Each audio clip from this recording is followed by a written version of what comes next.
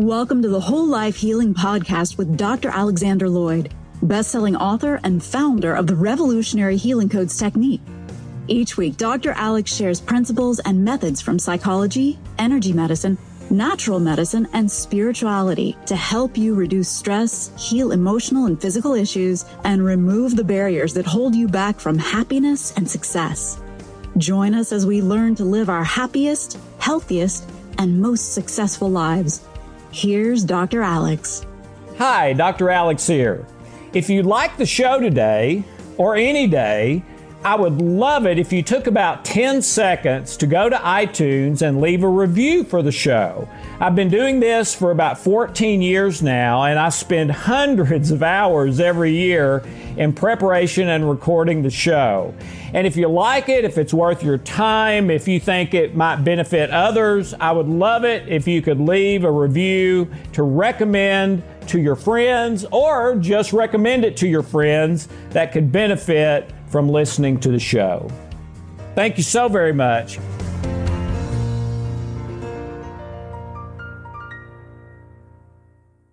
Since we are going to be talking about issues of health and well-being, we wanted to make sure that you understand that this information is not intended to cure or heal anything. Everything in the presentations is the opinion of Alex Lloyd. You should always check with a licensed healthcare provider about any specific health concern you may have. Hi, I'm Dr. Alex Lloyd, and welcome to the New Jesus. Let's review just a little bit before we move on. Here's where we were a couple of weeks ago. Jesus shows up on the scene, shaking things up, says, be perfect. We're built for relationships. We were built to prioritize relationships and love. If we live any other way, prioritizing anything else, we malfunction physically, mentally, emotionally, hormonally, pretty much in every way. We're also programmed to seek pleasure and avoid pain. It's tied to our survival instinct. It is our most basic programming. And the reason for that is that we have to have a choice. The whole purpose of this life and Christianity and the church and the kingdom, the whole purpose of all of this is love. But for love to exist, there has to be a fairly equal choice not to love. If love is mandated, that's not love at all. In fact, it eliminates love. So we have to have a choice, and that is to focus on selfish, seek pleasure, avoid pain. And yeah, I'll be kind to you as long as I'm getting what I want, when I want, for the most part. But if you start messing up my pleasure, pain stuff, then I may quit loving you, etc. That and to me, that is not really love. I call that love A, which we'll talk about in a minute. But what you want is love B. But you have to have a choice. So because it comes down to choice, it's all about your beliefs, okay? And you never do anything that you don't believe. 100% of the time you do what you do believe. But you can have competing beliefs about the same thing, okay? And that's where kind of the spiritual struggle is, the spiritual warfare, is we about most things have competing beliefs, okay? I should eat a half gallon of ice cream even though I'm on a diet because I really need it right now, and I'll start back over tomorrow. And then another belief that's, no, I shouldn't do that. I keep doing that. If I keep gratifying myself today and saying we'll start tomorrow, I'm never going to get off the ground because I do that most days. Or I'm going to start not drinking as much tomorrow, or I'm going to start spending more time with my family tomorrow, or whatever else. In a lot of ways, tomorrow never comes for most people. And that the problem with choice is pain. We have a misperception, a wrong perception of what pain is. It's really like a 5-year-old perception. Feels good, it's good. Feels bad, pain, it's bad. Okay? And that's how we're supposed to think until we get to 6, 8, 10, 12, that age where we can logic and reason for ourselves and all of that. But once we get to 6, 8, 10, 12, we're supposed to start to choose what is right, what is love-based, what is truthful, not on the basis of whether it's going to be painful or pleasurable. We're supposed to stop living that way at an early age, and very few of us ever do. So we have to have a right understanding of pain, all right? And then where we are today is you have to know where you are, and that's where I left off last week. Is I wrote a note to myself on the other side of this board to remind myself to talk today about discovering, okay, you're at the first of this journey. Where are you? Okay? Because it's very difficult to figure out how you're going to get to any destination if you don't know where you are. You have to have a start point and an end point. Go to one of the map things on the internet. If you don't have a starting point, it'll keep saying you must enter a starting point. You must enter a starting point. Okay? It can't do it. Enter a starting point, and then it gives you how to get there. All right? Well, today is determining where you are. All right? And most people don't realize where they are. I certainly didn't. Hope didn't. The great majority of my clients don't. Okay, and we're going to get into that today. But last week was a discussion of pain, and that your beliefs are tied to your pain paradigm. Okay, and that's what causes us to get off track. Okay, let's review just a little bit more here. Here you are on the journey. This is every day, at the start of the day, and 20, 30 times during the day. Which road am I going to take? The wide road is the low road. The narrow road is the high road. Okay? The problem in wanting to improve my life, live a better life, have closer to my best possible life, which I assume is why you're here. The problem is there's a 97% failure rate going back 75 years.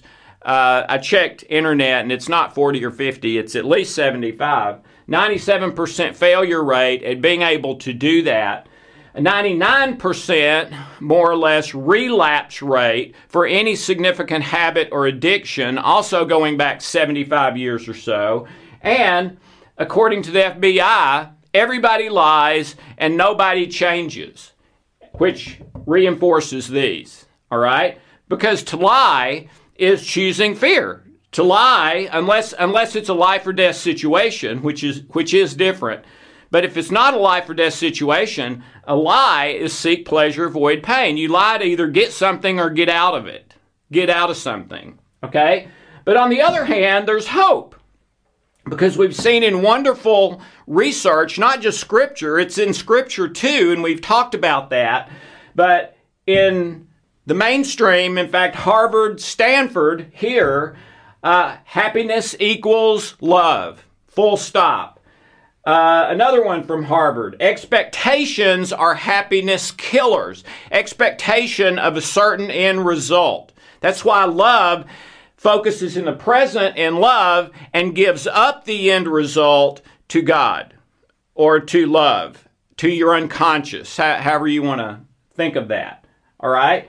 And then Stanford, Dr. Bruce Lipton says, it's all about your beliefs, whether you will be happy and experience love or not happy and experience frustration, whether you have expectations that spike your stress and so they kill your happiness. It's all about your beliefs, even on a cellular physiological level. Your beliefs determine whether your cell is open or closed. Open is life, closed is death, basically. Okay? And as I said earlier, 100% of the time you do what you believe. All right? And that we need to get to a place where we're doing belief and love like brushing our teeth only 6, 8, 10 times a day. You can't just say, okay, I'm committed to belief and love, and then go on about your day as if nothing is different. No, you have to prioritize that in everything about your day. And it's really hard at first because you're breaking a habit. And breaking a habit is 99% relapse rate.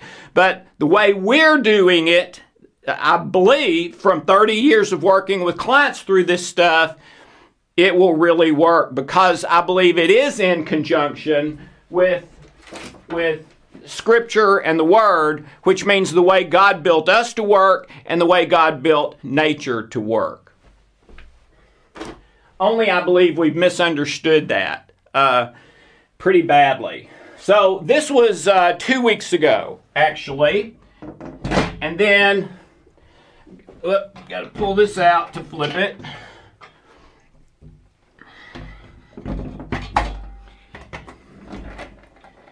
And then last week, and here's my note to myself where we ended, to talk about where you are, and we're going to do that, but still reviewing. We've got those same situations over here, but here's the way this stuff works, and you might write these down, or maybe we can provide them in a PDF or something, but here's the way it works. Physical peace, emotions, thoughts, everything, all right?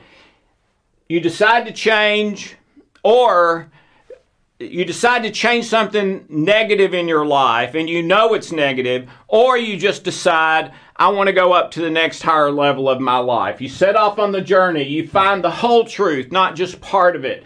Watch the last couple of weeks to get the full details of this. You meditate and pray over the whole truth when you find it. You don't decide what you're going to believe. You meditate and pray over it until you discover yourself believing. Okay? Some kind of an aha. Then you recommit to the whole truth. Focus daily like brushing your teeth. Then you continue the journey. No, you don't find one truth and change one area and then go sit on the couch for 6 years. You change one thing, become better, go up to a higher level. All right, let's keep searching, go up to another higher level, and then another higher level. All right? And that's the passage out of Proverbs. Always be open to new truths. In fact, look for them. That's Solomon and Proverbs.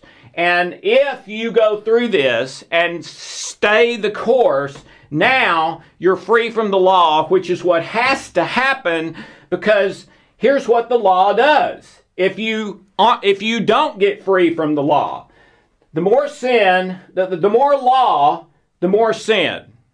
In fact, that's what the law was created for. The more sin, the more guilt. The more guilt, the more pain. The more pain, the more searching, because pain is uncomfortable. It gets you out of your seat. I've got to find something to stop this pain.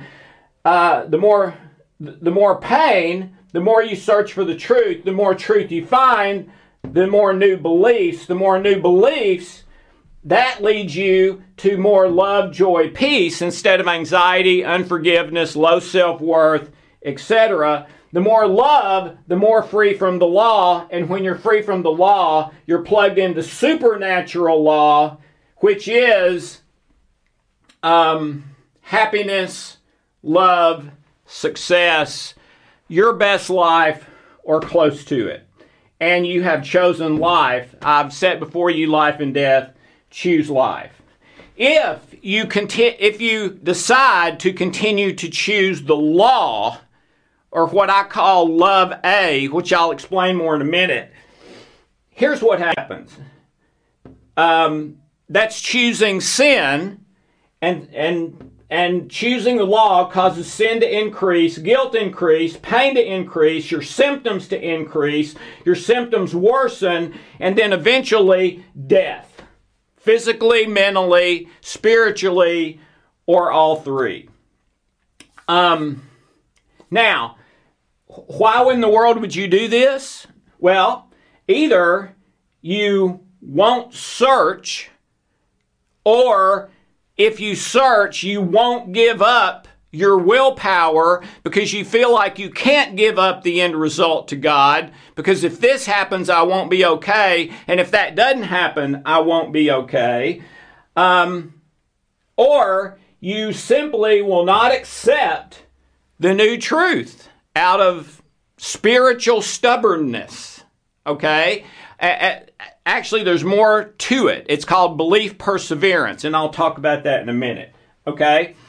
And then we talked about how take every area of your life and start with the ones you're struggling with and see what all of the beliefs you have, the positive little birdie on your shoulder, or Holy Spirit, or Scripture, or conscience, whatever you want to call that, and the negative little birdie on your shoulder that is Satan or one of his demons in your voice lying to you about what you should do or not do. Okay? Okay. So, let me erase some of the stuff on the board, and then we're going to try to show you where you are today. Exactly where you are in your spiritual journey. Okay, I'm back. I left some of the stuff here to remind us where we are. You're still on your journey. This is still kind of where we've come from. Here's the problem. Here's the solution. It's all about your beliefs. We need to keep all of that maybe on the back burners of the stove eye, but we're not ready to move them off the stove completely yet until we wrap this up of where you are. And then another thing we need to keep in mind all the time is that the whole point was never guilt or innocence. Remember, there won't be one person in hell because of sin.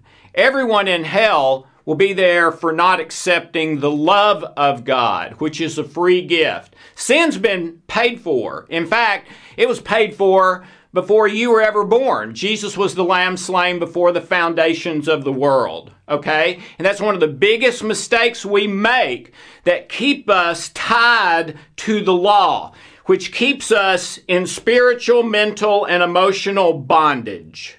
All right? So we've got to get free from the law, all right? Which is, I believe, the primary reason Jesus came, to usher us from the old law to the new, the old being sin, guilt, shame, condemnation, the new being grace, forgiveness, the kingdom, and freedom from the law.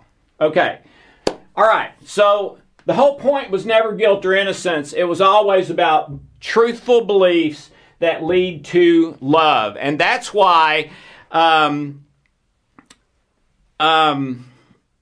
3:16 has been everywhere, even on NFL football games, probably every single game that's been televised over the last 30 or 40 years. For God so loved the world that he gave his only begotten Son, that whosoever believes in him should not perish but have everlasting life. He didn't say love there, okay?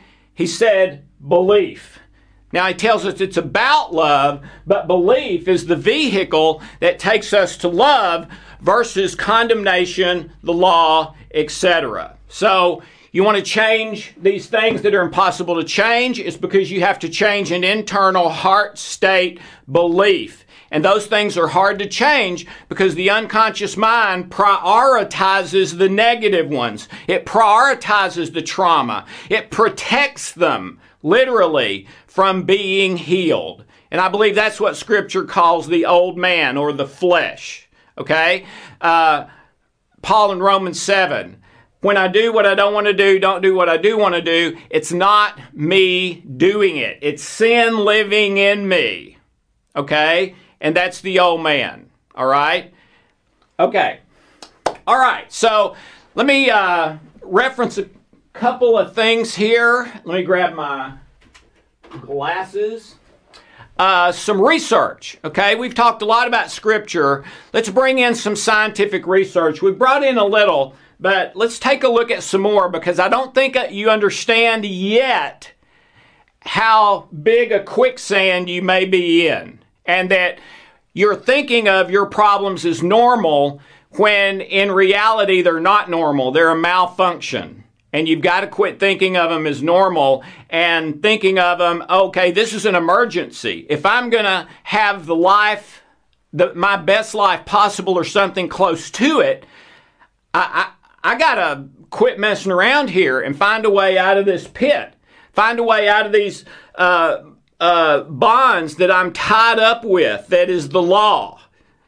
And has me in bondage. And you feel in bondage with negative emotions, negative thoughts, can't do what you want to do, can't go on the diet that you want to go on, can't give up the alcohol, can't start doing things proactively to help people in your family, can't deal with something in your own past, etc. Okay?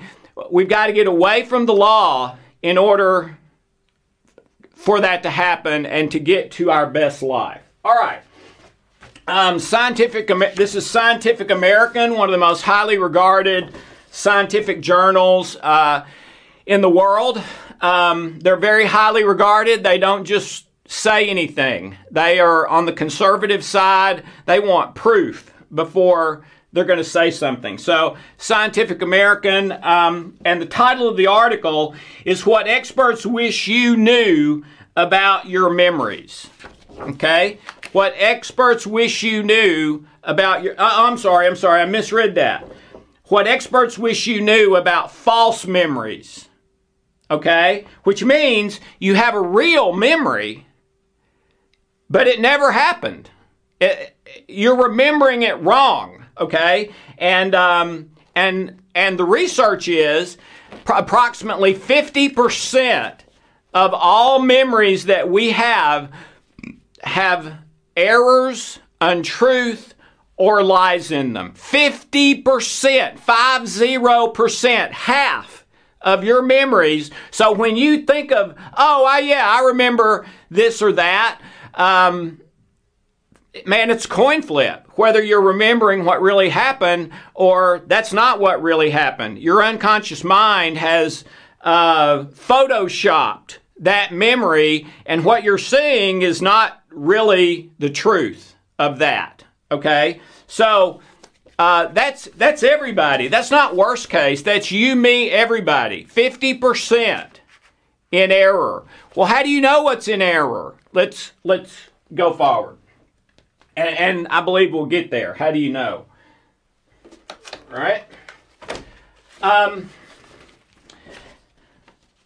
This is an article in the Boston Globe, July 11th, 2010, and the title of it is How Facts Backfire. Okay, and the psychological phenomenon, they call it belief perseverance, all right? And what belief perseverance is when you hold a wrong belief and you are presented facts that prove that's a wrong belief, but instead of changing your belief, it causes you to believe your old erroneous belief even more than you did before you were presented with the facts that prove it's wrong.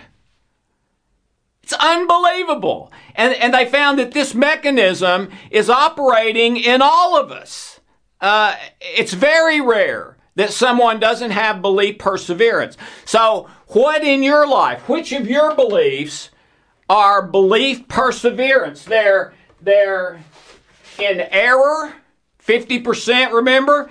They're in error. It's not the truth you're remembering anyway. And presented with the facts, and you can recognize them as the facts. You simply dig in your heels, and say, no, I am not going to believe that, even though the facts bear it out, and in reality, your heart bears it out. That your belief is wrong. But in spite of all of that, kind of like a stubborn donkey, not changing that belief. And they found that this was very common in most of us. All right? Here's an article published in the Atlantic, 2016, and the title of it is "There's No Such Thing as Free Will." And this is based on a study, and I should have brought the National Geographic in. The National Geographic did a special edition called The Owner's Manual for the Brain. All right? And that special edition revolved around this same study, which the Atlantic has entitled "There's No Such Thing as Free Will."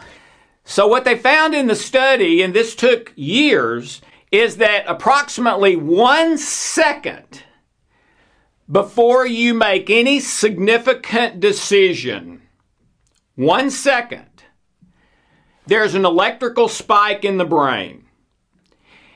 Very consistent. Not sometimes, all the time. Anything that is a significant decision. Now, maybe not about, do I use this toothpaste or that toothpaste? That may or may not qualify.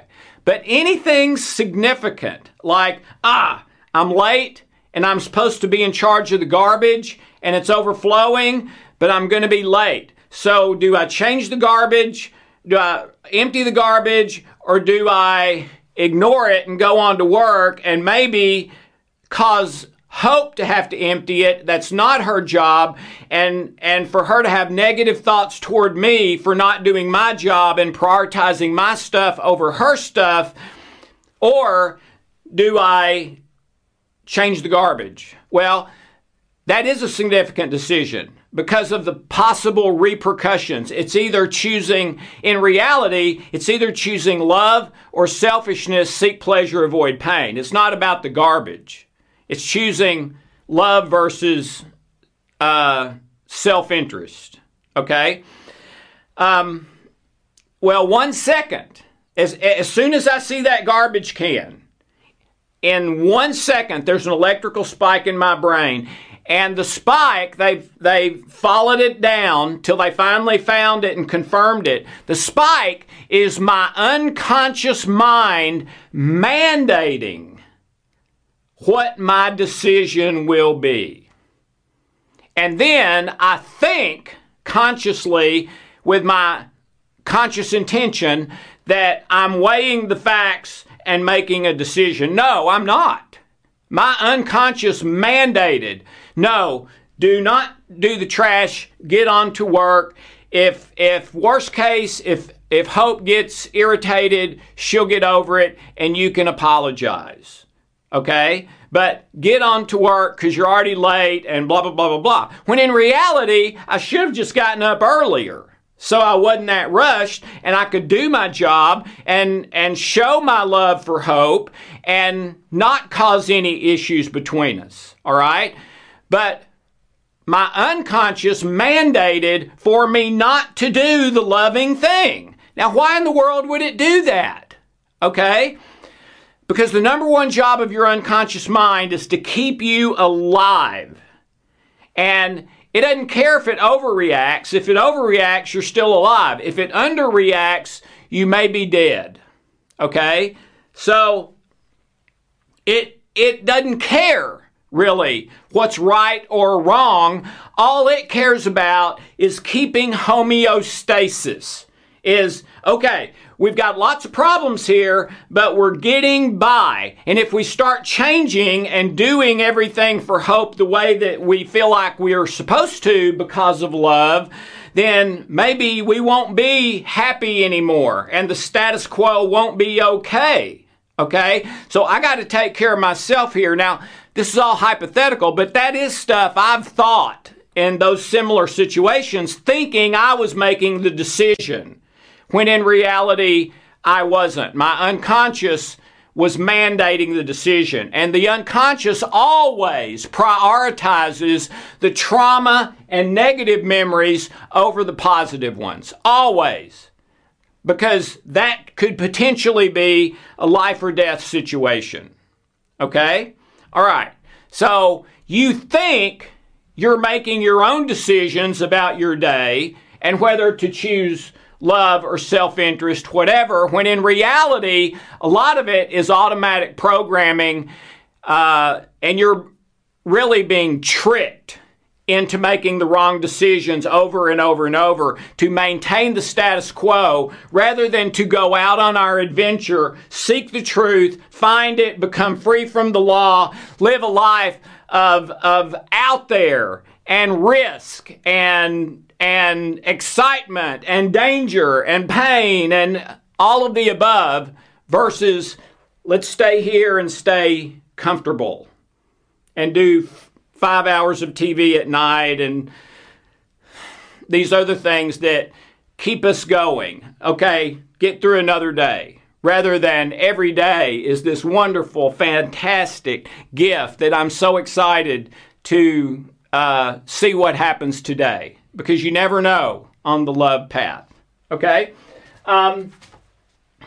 This study is absolutely incredible. Okay?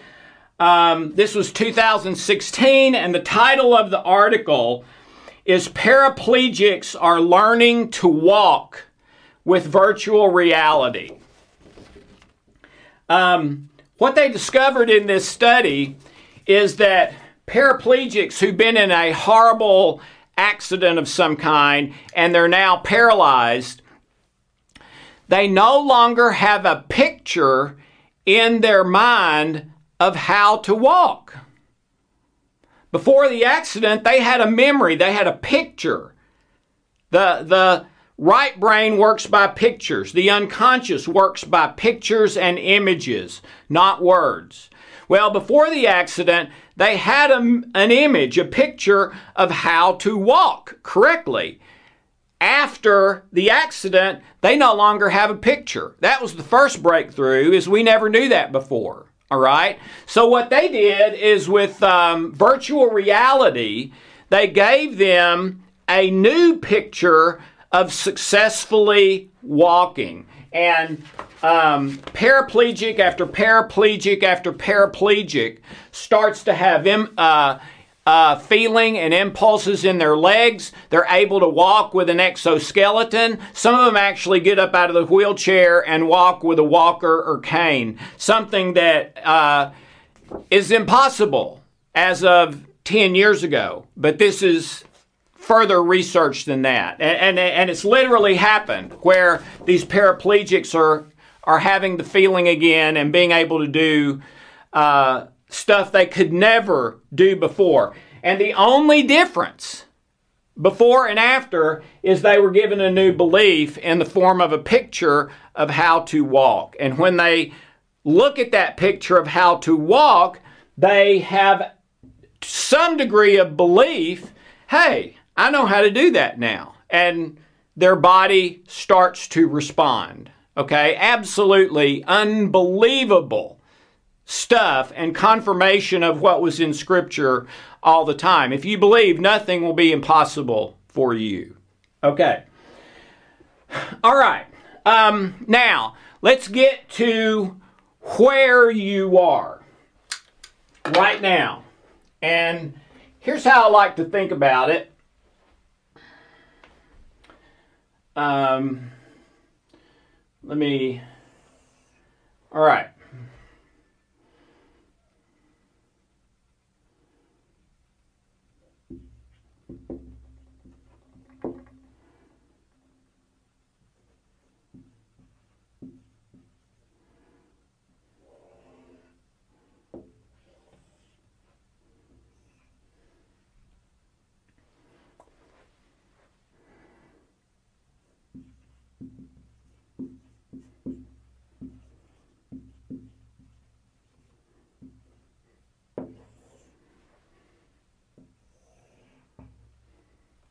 Okay, this is love A.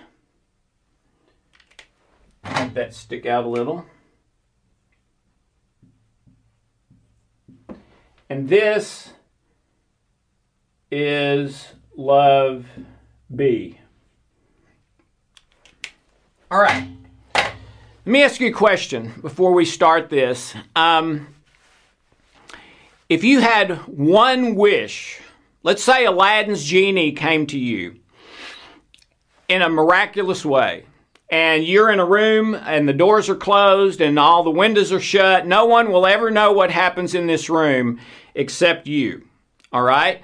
Total secret. But in this room, Aladdin's genie comes to you, or God comes to you, or a magician, I don't know, but someone that has the power to do it and says, I will give you one wish. Okay? You can wish for almost anything you want. You can't wish for more wishes, but just about anything else, you wish it, you've got it. Okay? What do you wish for? Let me go a little further. The genie says, you only get one wish in your entire lifetime, and you only have 10 seconds to tell me what the wish is, or you lose it forever. So you can't Google it. You can't call anybody. You've got to decide right now, off the cuff, what you would wish for.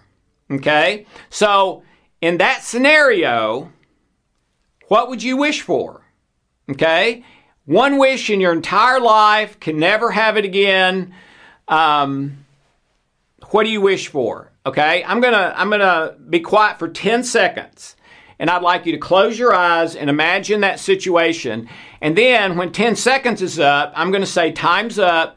Open your eyes and then write down or write it in your mind so that you'll remember it, what you would wish for right now today in that scenario. You wish for $100 million, you've got it.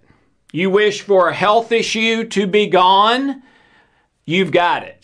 You wish for some great success, being a huge rock and roll star, or someone famous, or someone unbelievably wealthy, or someone who's thought of as being a wonderful Mother Teresa type or whatever. Okay?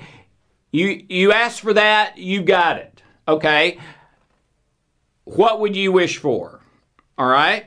So close your eyes. Imagine the situation.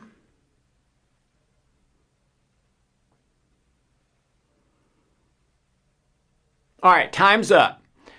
Write down what you would wish for with that one wish. Okay? Some of you have heard this before from me, from some of the foundational material or the spiritual laws. I apologize for the repeat, but I really feel like if this material for the new Jesus is going to be freestanding, this has to be in it too. Okay? And I'm going to try to go to some different, maybe conclusions than you've heard of from it. Okay, so what'd you wish for? All right? We're going to come back to that and tie that in a minute. All right? So don't forget that. Write it down, please. Okay. So here's love A and here's love B. And the way I grew up is if I did something right, I would get a check mark. And if I did something wrong, I would get an X mark. Okay? And all through the day, every day, year after year, same thing. Do something right, get a check mark. Do something wrong, get an X mark. Okay? And almost everyone I have ever met say they grew up this way, that this was their programming early in life and for most people still today. Do something right, you get a check. Do something wrong, you get an X. And then everyone in their mind and heart has a percentage. Okay? A percentage of check marks to X marks where I'm still saved. I can feel good about myself in comparison to other people. And I believe I'm an okay person. I can have self-worth, feel secure, significant, at least to a good enough degree. and live my life. All right? My percentage was 90%. In order for me to feel good about myself, I needed to have 90% check marks and 10% or less X marks. Okay? Now, Hope, my wife, her percentage was 100%. So even though my thing looked kind of like this,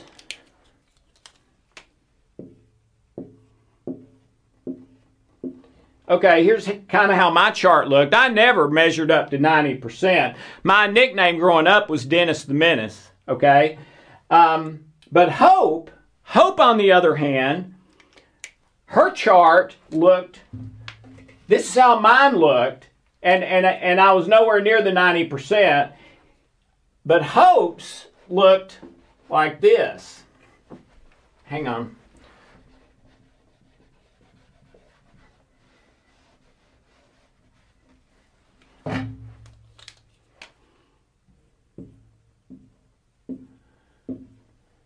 Here's how Hope's looked. Okay, it's probably 99%. Guess what? Her identity, worth, significance, security, all of that was way below mine, even though her chart compared to mine looked fabulous. Why? Because her percentage was 100%.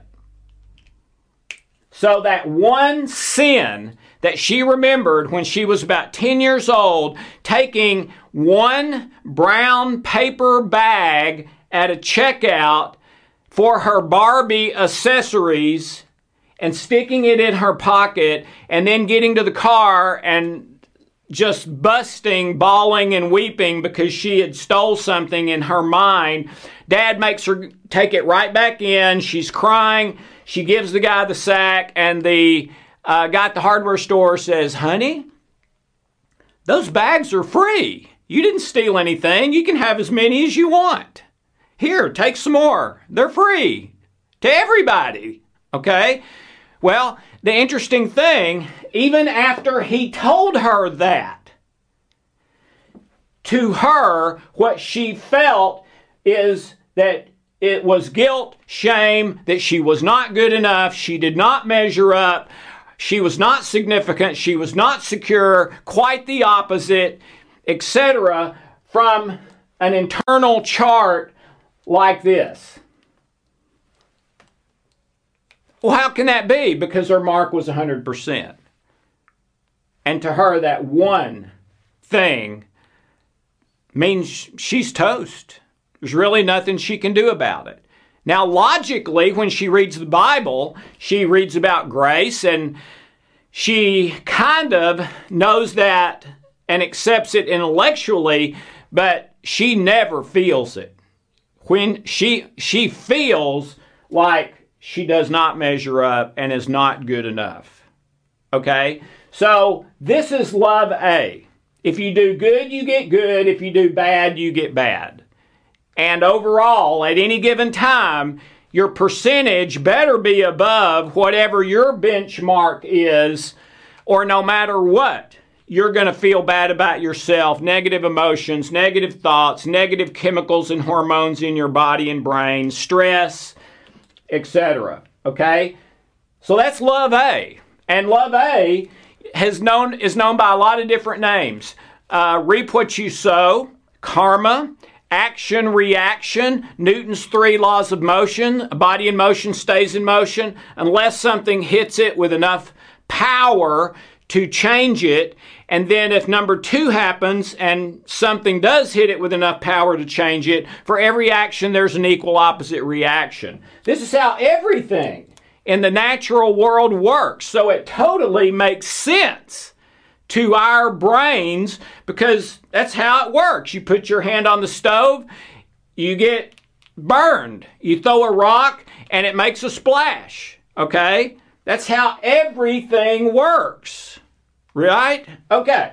So then here comes God after thousands and thousands of years of the old covenant, all right? And Jesus comes on the scene and is there to usher in Love Be, or what Scripture calls grace or the new covenant. Okay? And in this new system,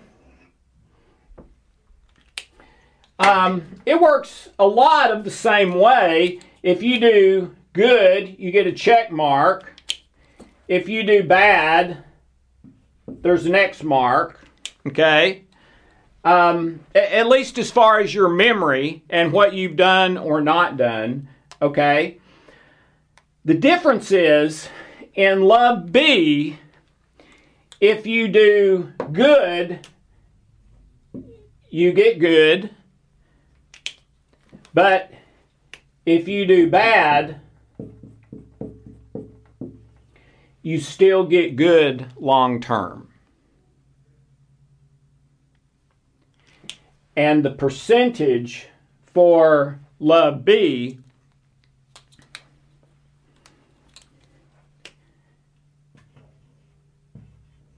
is 0%. Has nothing to do with sin or not sin. Has nothing to do with guilt or shame. Remember, the whole point was never guilt or innocence. Sin's been paid for. It's belief in love. And this one is built, Love Be, on belief. And that's where Paul was asked the question rhetorically, was Abraham justified by what he did or because he believed? And Paul said it was because he believed. Okay? And so not 90% of my sins have been paid for. 100%'s been paid for. Okay? And for Hope, now she measures up because 100% has been paid for, which even wipes out this one when she was 10 years old and changes her whole paradigm. Okay? So, let me ask you the question. Which one of these are you living? Okay?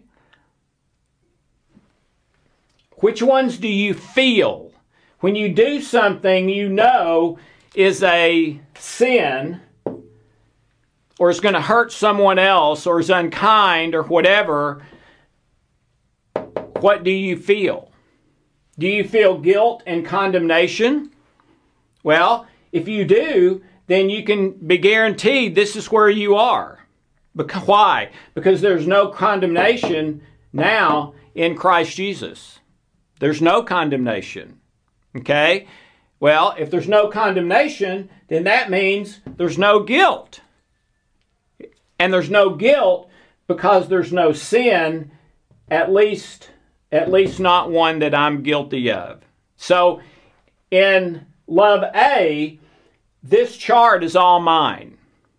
Okay? And that's what I think, that's what I feel, that's what I believe, etc.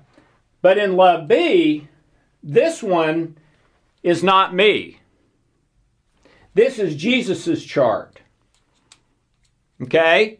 So every time I sin, yeah, it's another sin that has to be paid for, but it's not written under my name, it's written under Jesus's name, and he did pay for it 2,000 years ago. So not only is this not under my name, but even if it was,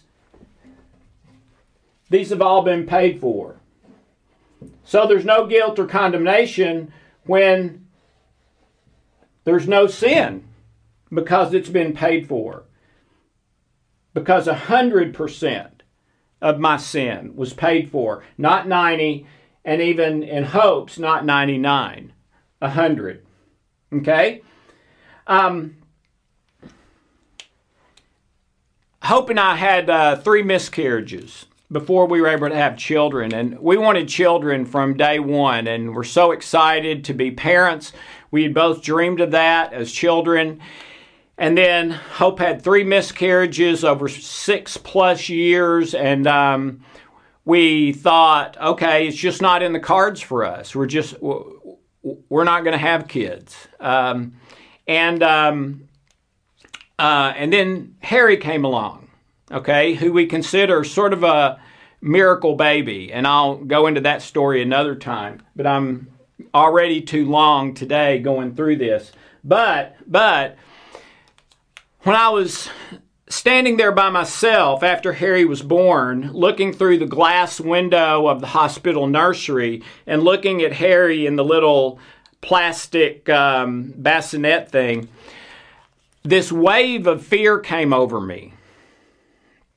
And I thought, I do not know how to do this. I'm going to screw this up because I screw everything up, okay? And all of a sudden I was like terrified, okay? And what I heard in my mind, it was not an audible voice. I know it was a thought in my mind, but I believed it was from God.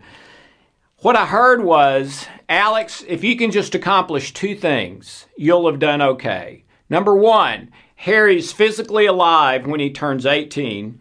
And number 2, that when he turns 18, he knows 100% with no doubt at all that he is completely, totally, forever loved just the way he is.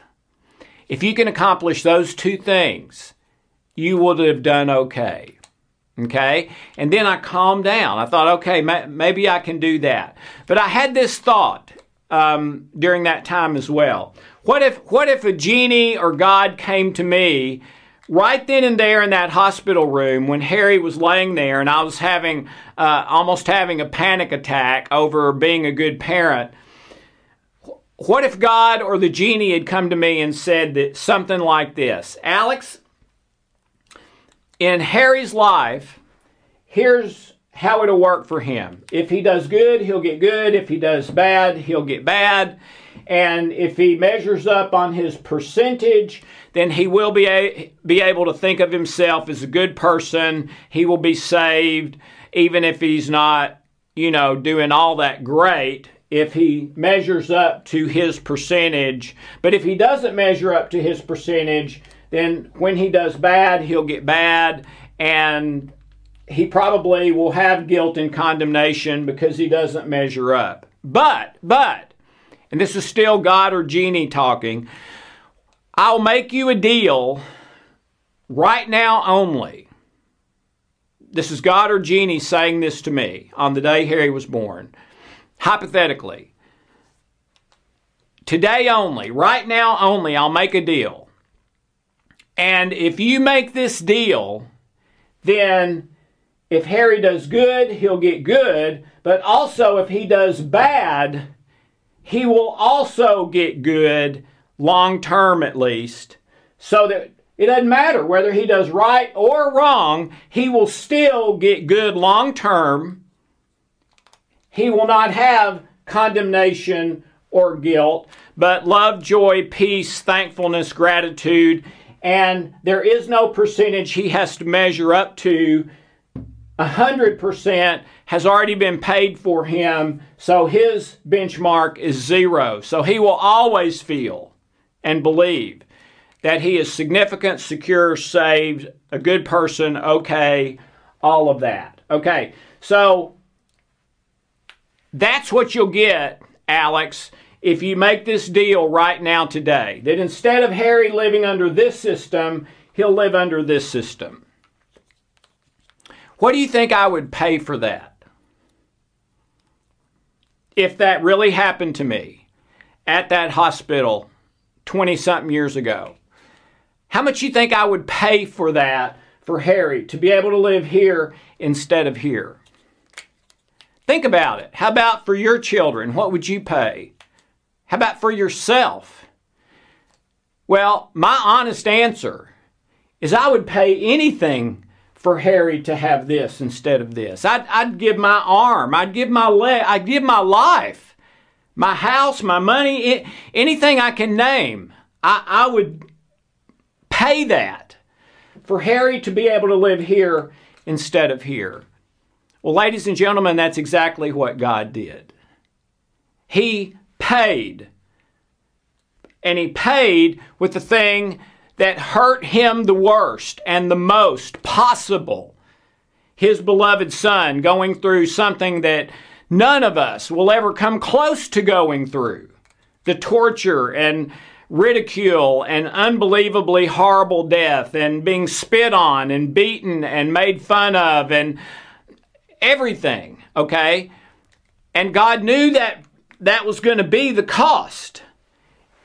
And he paid it anyway so that you can have this and I can have this. And to me, that's what Scripture says, okay?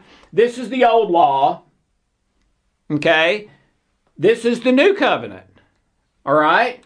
This one is love and grace. This one is law and sin, okay? Under the old law came sin. Under the new law, love and grace. Okay, so which are you living? And one of the best ways to tell that is when you do something wrong, what do you feel? Do you feel guilt and condemnation? Or do you feel gratitude, or do you feel disappointment for a little bit because you messed up and caused Jesus more pain by putting more on him when he went to the cross to pay for it, okay? Disappointment, but not despair, not anger, no. Disappointment and then gratitude and thankfulness that you've already paid for this by what was cost you the most, okay? So I believe you can choose to live either one of these. You can choose to live under this system, and this is exactly what you'll get. And if you do good, you'll feel good about yourself. If you do bad, you'll feel bad about yourself. If you don't measure up to your percentage, then you probably feel like you're really never completely okay. And you always wonder and have doubts about your salvation and whether you're really good enough and that sort of thing, okay? And it'll be like a yo-yo. You know, do good, feel good. Do bad, feel bad. And that sort of thing. You can choose that, and that is what you'll get. That'll be your experience. Or you can choose the new covenant. You can choose love and grace, because that is now the system in place by God, planned and envisioned before the foundation of the world. Okay? So now it's your choice. You can live here. But to do it, you have to give up the end result. Whether it's painful or pleasurable, you have to give it up and say, no, that is no longer my criteria for what I think about and what I do. My criteria is it love-based or fear-based? Okay? And I'm going to choose love in the present moment, giving up the end result. That is here. Okay? All right. Let's go back to the genie question. And I'm not done yet. I'm going to try to tell you how to choose and start living here instead of here. Okay? But this is one measure of where you are. Which of these are you living under? Okay? All right, the genie question. What did you wish for? I've asked that question more than I've done anything else professionally in my life. I've asked it all over the world with all different size groups, thousands and one person at a time and everything in between for 30 years. Okay? And in my experience, about 99% of people, it's actually more than that, answer the genie question wrong. And you may be thinking, well, how can you answer it wrong? It's either you're answering it truthfully or you're not. Well, yeah, that's right. yeah, whatever the answer, I hope it's the truth, or it's ridiculous to even answer the question. But your honest answer will show you where you're living. Okay? All right? So, how did you answer the Genie question? And in my experience, over 30 years, hundreds of thousands, if not millions of people, 99% give the wrong answer. Here's how it breaks down. 99% of people answer the Genie question with a physical or external circumstance. Money, things that money can buy, health, things like that. Physical and external circumstances. Okay? Less than 1% of people answer the Genie question with an internal or heart state. Love, joy, peace, etc. Okay? And the way you answer shows you where you are. And here's how it works. If your answer to the Genie question is a physical or external circumstance, here's how it works. First of all, I need to apologize. I tricked you. Okay? I'm sorry. The only way I know how to do this, where the answer comes out right and correct, is to trick you. All right? The trick was, the Genie question is really asking you, what is the number one goal in your life right now? Only if I ask it that way, many of you would give a different answer. Okay? You would give the right answer, even though that's not the way you're living. Okay? But rest assured, how you answered the Genie question is the number one goal in your life right now. Or you would not have answered that way. Okay? So, if the number one goal of your life right now, even if it's unconscious, is a physical or external circumstance, here's what happens. If you get it, if you get that goal, if you get that thing you would ask the Genie for, and most people don't get it, but if you get it, here are the possibilities. Number one is the phenomenon of your ladder leaning against the wrong building. Okay? You get to the top and it's, oh, wait a minute.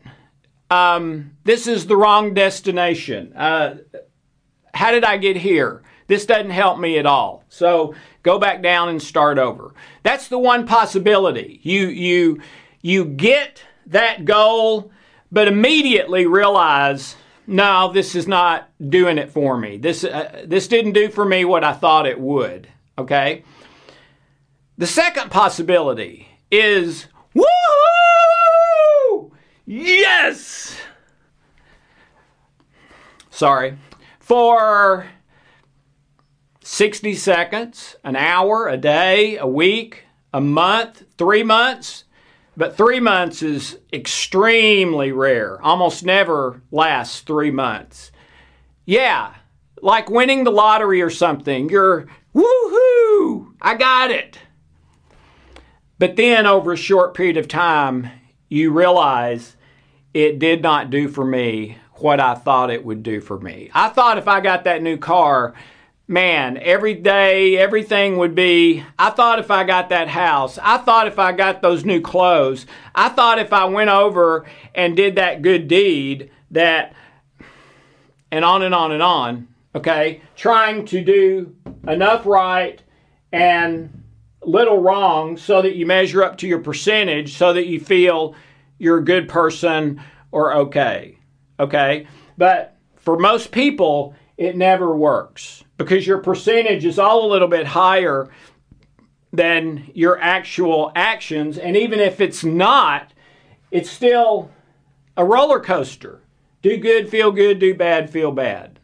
Okay? All right? So those are the two possibilities. you're ladder leaning against the wrong building and there's not even a woo-hoo, you immediately know this is not going to do it for me. Or woo-hoo, but then shortly thereafter, I'm right on with the next goal that I think will do it for me internally. And I just go from goal to goal to goal to goal to goal to goal for 30, 40 years. And nothing ever does it for me internally because none of those things can do it internally. Only love can. And right relationship with God can. Okay? So, and those are and both of those are if you get that thing that you want, that number one goal, what you would ask the genie for. Those are best case. If you have a number one goal and you don't get it, that's when I see people go to full-blown hopelessness and despair and never recover. Okay? And by the way, the research support this out too. The research about expectations by Dr. Dan Gilbert in his book, Stumbling into Happiness. What they found is that expectation was a happiness killer. So having a goal that's a physical or circumstantial expectation kills your happiness. Why? Because it puts you into internal stress. What's the other name for stress? Fear. What is fear? Seek pleasure, avoid pain. What I want, when I want. And then I lie to get what I want or to get out of something I don't want. Okay? And then the other Harvard study, happiness equals love, full stop. This is not love. This is earning it. This is doing good deeds and not doing bad things in order to earn right standing. Okay? Only no one can do it right. All have sinned and fallen short. All right? And that's why Jesus was the lamb slain before the foundation of the world. Okay, so that's how love A works. Okay, the one thing that's not possible in love A is you work for that goal. Whether it's a week or 10 years, you achieve it. And it makes you content and fulfilled and love, joy, and peace internally long term. Ladies and gentlemen, that is impossible in love A. It has never one time happened. It will never happen. It can't happen. Okay? That's the research, right? Even science says it can't happen. Scripture says it can't happen too. Okay? Through the law comes more sin, which means more condemnation, guilt, etc. Okay? Through Jesus came love, grace, etc. All right? So the law never could deliver love and grace. Then why did I call it love A? Because when people are in my office and I say, what's the most important thing in your life? Not the genie question. Remember, that's the trick, where they give me the answer even though they don't know they're giving me the answer. What if I ask them the obvious one? What's the most important thing in your life? They'll answer different. Oh, my wife, my children, whatever, okay? They'll give the right answer the majority of the time. But that's not, when we start asking detailed questions, how they're living their life. They're living their life here and calling it love. Okay? This is not love. This is law and earning it, condemnation, guilt, or reward for doing something good, but the reward is never enough. Okay? So best case here, I'm angry, frustrated, all those things that come from fear. Okay? All right, so let's finish this. There's there's two other questions. The first one was, what would you wish for if God or the genie gave you one wish? All right. Second question, whatever you wish for, what would that do for you? What would that change in your life for the positive? And question number 3 is, if you got that genie or God one wish, how would you feel? Okay, you might write those 3 questions down, and you can go through this with someone that you love. Okay? What you really wanted all along was not the answer to question 1, if your answer was a physical or external circumstance. What you really want most of all, if your answer to the genie question was a physical or external circumstance, what you really want most is not that. It's not the money. It's not the health. It's the answer to question number 3, how would you feel? The internal state, in your heart, internally. It's what we all want most. We just don't know it. Well, if what we want most is love, joy, peace internally, then how come 99+% of people answer the genie question with a physical or external circumstance? That doesn't make any sense. If what we really want is love, joy, peace, how come 99% don't say love, joy, peace? Because they're tricked. Tricked by sin and Satan and his lies and the way nature works. Okay?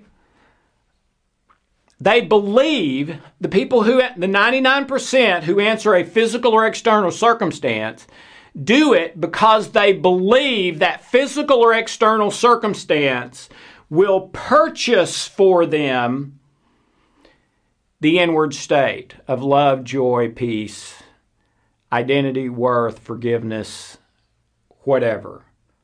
And that they have to have the circumstance in order to pay for that.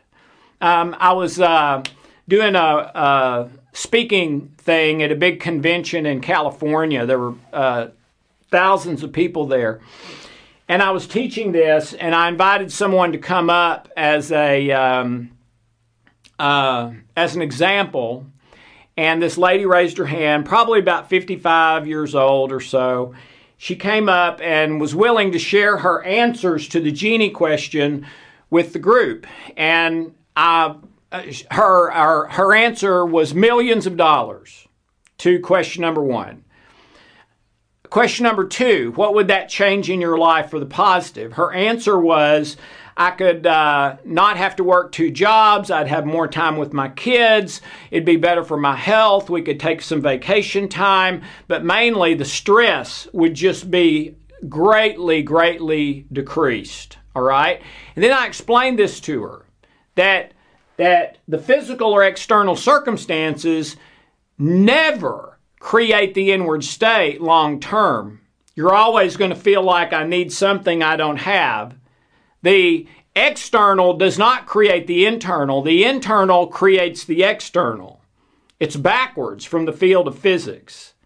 William Tiller, a good friend of mine, head of the physics department at Stanford for years, shared that with me one morning over breakfast. He said, the unseen is always the parent of the seen. The seen is never the parent of the unseen. Just doesn't work that way. Okay? So, the internal state produces external results, not the other way around.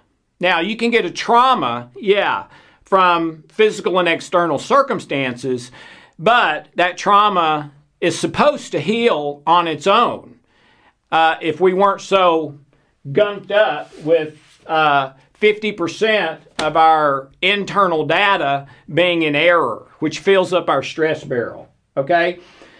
So the reason people don't answer the internal state is they don't think it's possible to have that unless their external circumstances are the way they want them. Okay?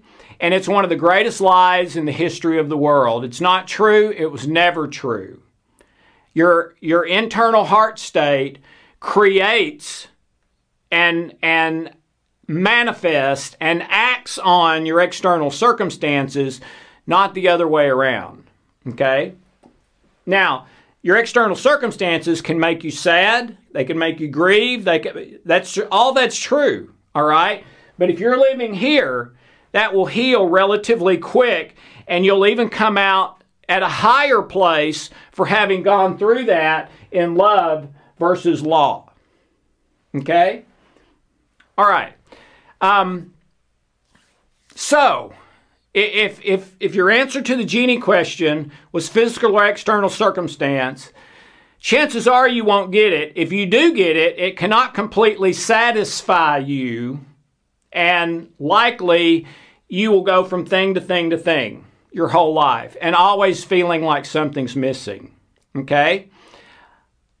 On the other hand, if your answer to the genie question is an internal state, love, joy, peace, freedom, an internal kind of heart happiness, not just like happy to get a present or win the lottery, but internal heart type happiness, great relationships as far as your part is concerned. If that's the number one goal, okay, then how does that change it? It changes it 100%. It changes it completely. Because if your goal is here, you usually don't get it. If you do, it won't satisfy you. If your goal is here, you virtually always get it. No bone or blood or tissue has to change for your inward state to go from anxiety, fear, anger to love, joy, peace. All that has to change is an energy pattern in your memories. And those can change easily with the right tools or with God, prayer, all kinds of stuff. Okay? Okay. So, love A versus love B. Where are you living? Or where are you living most of the time?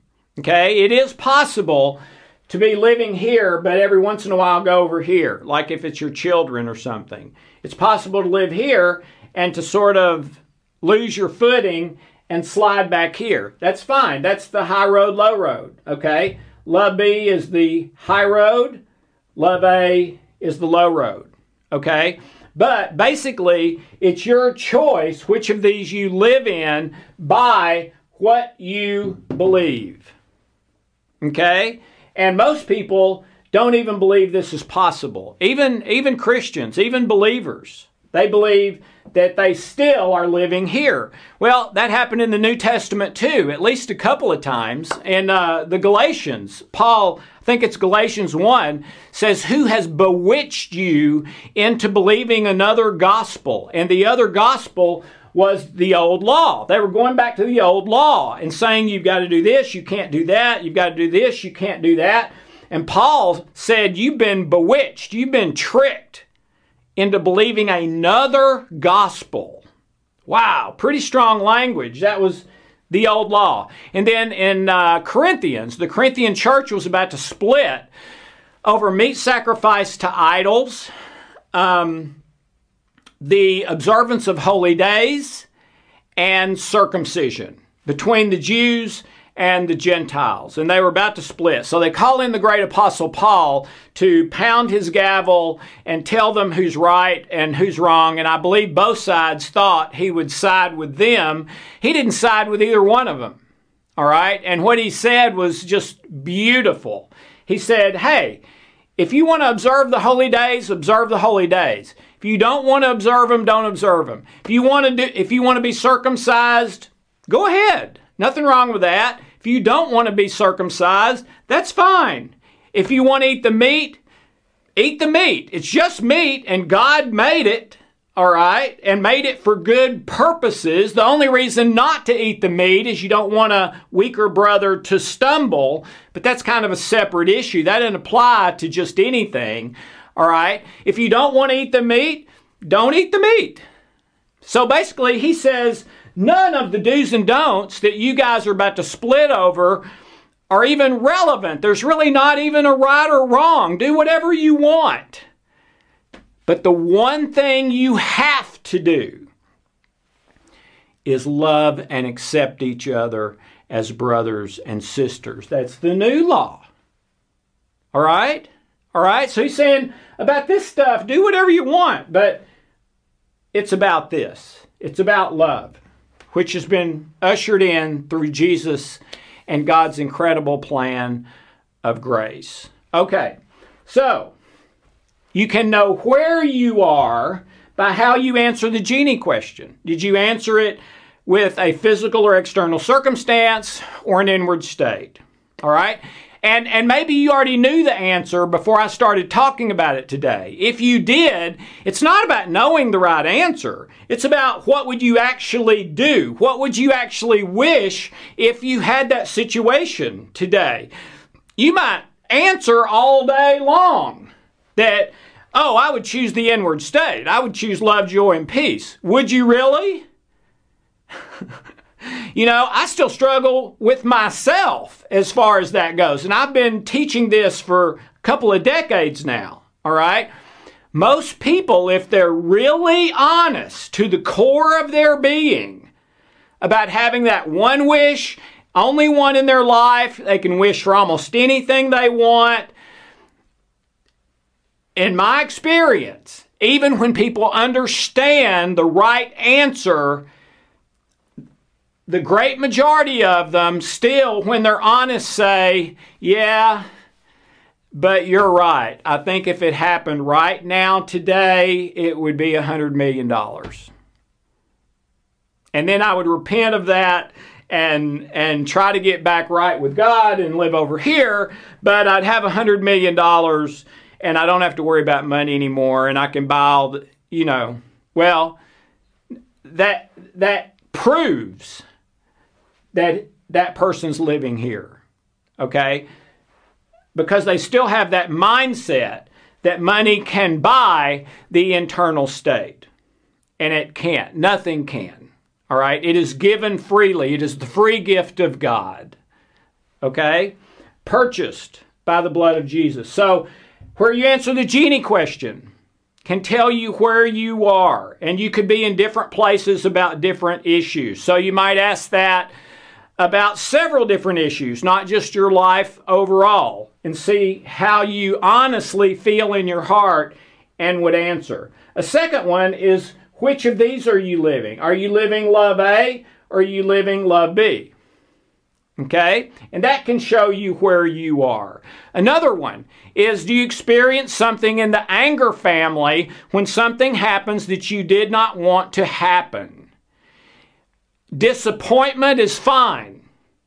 But anything in the anger family, anger, irritation, frustration, resentment, bitterness, all of that indicates you're living love A, not love B. I also have a brand new test called the True You test that I've been working on for 30 years.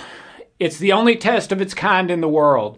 It diagnoses your unconscious, subconscious, and ancestral issues. It takes about 15 minutes to take. It is a micro expressions test. And if you go check it out, there'll be a lot more information about what that is. But I needed a test to diagnose the unconscious and subconscious, but I couldn't find any that worked accurately. So I've been working on this for literally 30 years, and it's just releasing. So check it out. And it is an assets liabilities test. It'll show you that minus 10 to plus 10 of your unconscious, which is what's in control, subconscious, and even your ancestry. So check that out, but you can also use those other ways to determine as well. Better yet, do all of it to get a full, whole, complete picture of where you are so you know how to get to your destination. All right, let me come back around to one thing that we addressed earlier today, and that was the research that said, that was called the illusion of willpower. And the other study, what scientists wish you knew about your memories, that 50% of them are wrong and in error. And the illusion of willpower was the 1 second spike before you make a decision.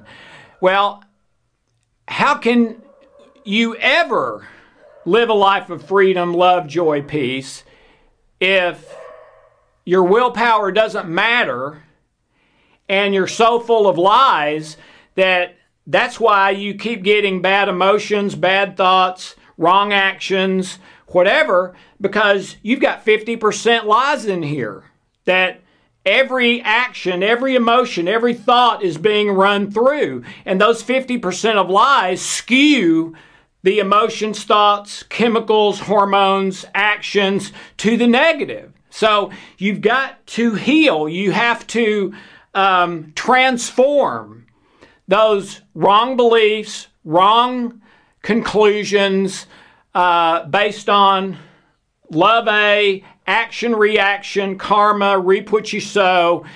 You have to heal those things. And they can heal and they do heal when you make a commitment to live in the way of love and the new covenant, grace, love B. They will heal. And we also have some tools, some mechanical hands-on tools that can heal those things in hours or days, not months or years, that you can use, okay? But when you heal your heart, heal the lies, heal the anger, the low self-worth, whatever, and you pray and God heals that and the Holy Spirit heals it, or you use some of the tools or whatever, then you do get to a certain extent your willpower back because you're choosing love. Okay, and that's what we're built for. We're built to choose love. All right? And that spike in your brain no longer controls you because you are consistently choosing what is love and truth based, and that's the way we're built to work. All right? So what that research is showing basically is over thousands and maybe even hundreds of thousands of years, a devolution, not evolution, a devolution in our memories, more and more errors, a higher and higher percentage that is incorrect inside of us, that everything is being filtered through, so we come out with negative stuff, okay? We weren't built to live that way. It's a malfunction. It's a devolution. And as you go through this process and commit and change your beliefs and develop new truthful love-based beliefs, those things will heal, and you will not just be a puppet on a string. You will now be truly free. And that's why it's so critical to get free from the law. Okay? And that's what I believe where we're headed. That's what love B is freedom from the law, etc. Another one that I love is to show you where you are, is do you automatically and naturally think, feel, and practice authentic kindness and truth? Think about that. Do you naturally, your default, internally and externally, think, feel, and practice telling the truth, standing for the truth, fighting for the truth, searching for the whole truth, and authentic kindness? You don't have to force yourself to be kind to someone. You would have to force yourself to not be kind. And when you are kind, it's not so that they'll like you. It's not so that you'll get anything back from that. It's simply coming out of who you are now, your heart state. And it happens without any effort and in all situations. Okay? So those are several ways you can tell where you are. Which kind of love, the Genie question, anything in the anger family, authentic truth and kindness or not. And then the last one I would say is peace. Peace is the only virtue you can't fake. You can fake love. You can fake joy. You can act happy when you're anything but happy. You can act loving when, while you're acting in the loving way, you're thinking negative thoughts about that person. Okay? Patience. You can force yourself to do delayed gratification versus instant by your willpower, at least to some extent. Not good enough, but to some extent. You cannot fake peace, which means peace is a great diagnostic as kind of the light on your dashboard that tells you how you're doing.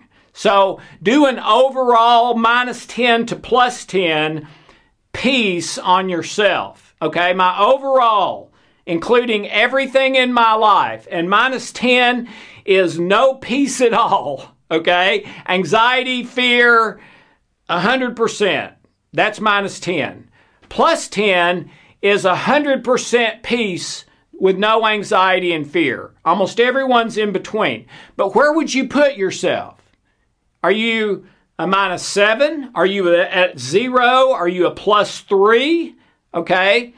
I would say that the intention and desire would be to get to +7 and above and stay there.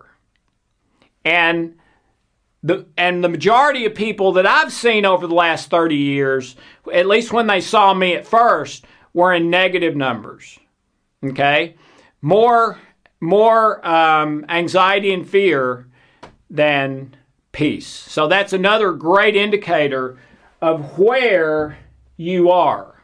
All right? So I would use all of those this week to see, okay, where am I?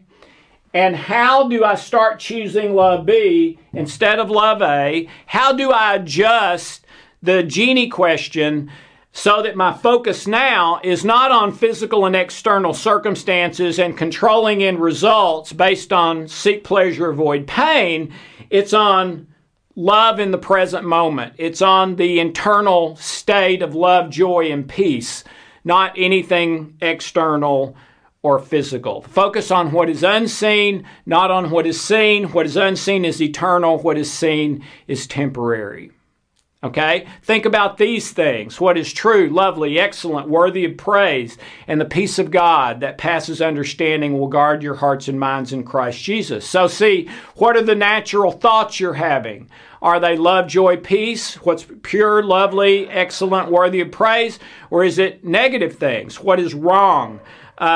Gossip, comparing yourself constantly. I'm either superior to them or inferior to them, and that determines how I feel about myself and all. No. That's not think about love, joy, peace. That's the other side, where the peace of God does not guard your hearts and minds. You don't have peace. That's when you're in the negative numbers on the -10 to +10 on peace. Okay? So I would use every one of those diagnostics this week to determine where are you. And you can even say, okay, -10 to +10 on all of them. I'm gonna kind of let me change this so I can write one other thing. So here's -10, here's +10. On the peace scale, here's 0. Okay? All right. So when it comes to love A versus love B, love A is the negative peace numbers. Love B is the positive peace numbers. Where are you? Okay? And maybe on this one, you're here. All right. On the Genie question, where are you?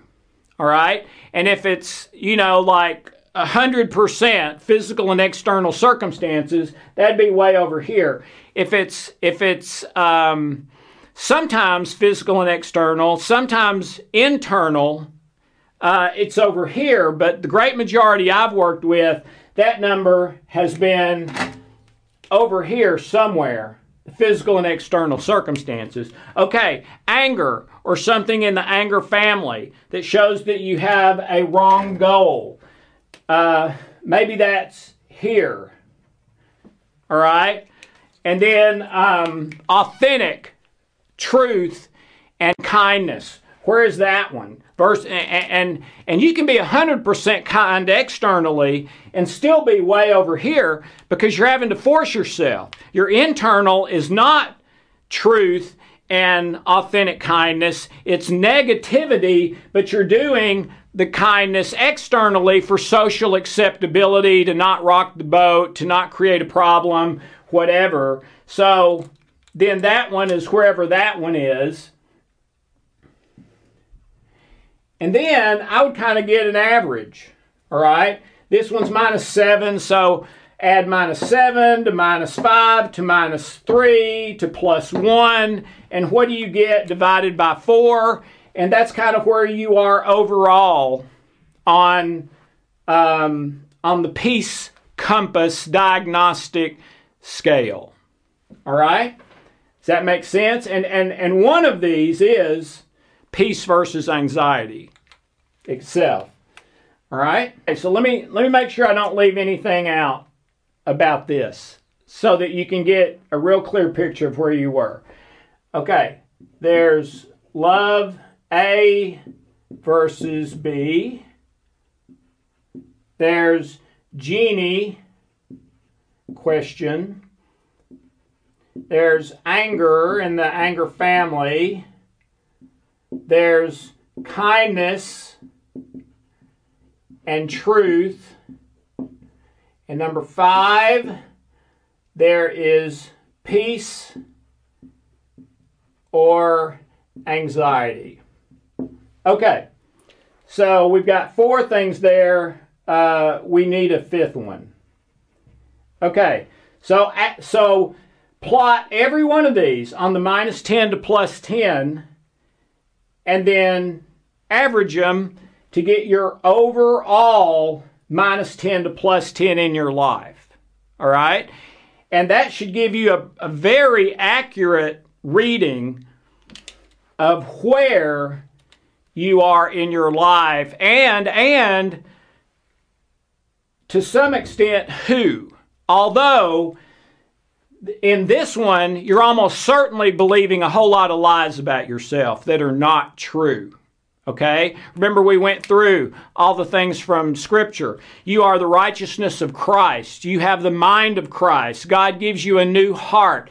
You wait on Him and you exchange your strength, thoughts, feelings, emotions, beliefs for His. You mount on wings of eagles, etc. You are blameless. You are a son of God. You are all those things that we've talked about already. Okay? So plot these. That tells you where you are, who you are. God makes clear in Scripture. But for most of these things, like if you're living over here in love A, which I call fake love, you're not going to believe those truths about yourself, for the most part, from Scripture. You're not going to believe you're blameless and righteous and perfect and innocent and, that's at least not what you're going to feel. You may try to believe it intellectually, but it's not what you're going to feel. You're going to feel guilt, condemnation, unforgiveness, stuff like that. Okay, so you're believing a lie. So there is a who you are that is non-negotiable truth, and that's who God says you are, which we've already been through. Satan wants you to believe all the lies, and these are his methods of attack, so that even if he can't keep you from being saved, he can keep you over here and miserable, which greatly increases the odds that you won't affect anyone else on the high-low road. Because he wants that low road to remain the wide one and 9 out of 10 people on that one. Okay? So the last thing he wants is you living over here in love and switching person after person from low road to high road, or from love A to love B. That's his biggest nightmare. So all of these things are to create anger, anxiety, to take away your peace, to take away your identity and worth, make you believe lies about yourself, to make you miserable and ineffective at helping other people live in love B and experience what the studies found was possible with love, truth, etc. Okay? But if you know the truth will make you free. It doesn't say set you free, which would be instantly. It says make you free, which is gradually over time. Okay? And I believe what I'm presenting to you here is the truth, both according to this and this, the scientific research and studies, both together in perfect harmony, which makes sense because God made nature too. Okay? All right. So I hope that makes sense. I realize this session has been choppy. It's because I felt like I had to slip this one in. We've been talking about beliefs and your choices.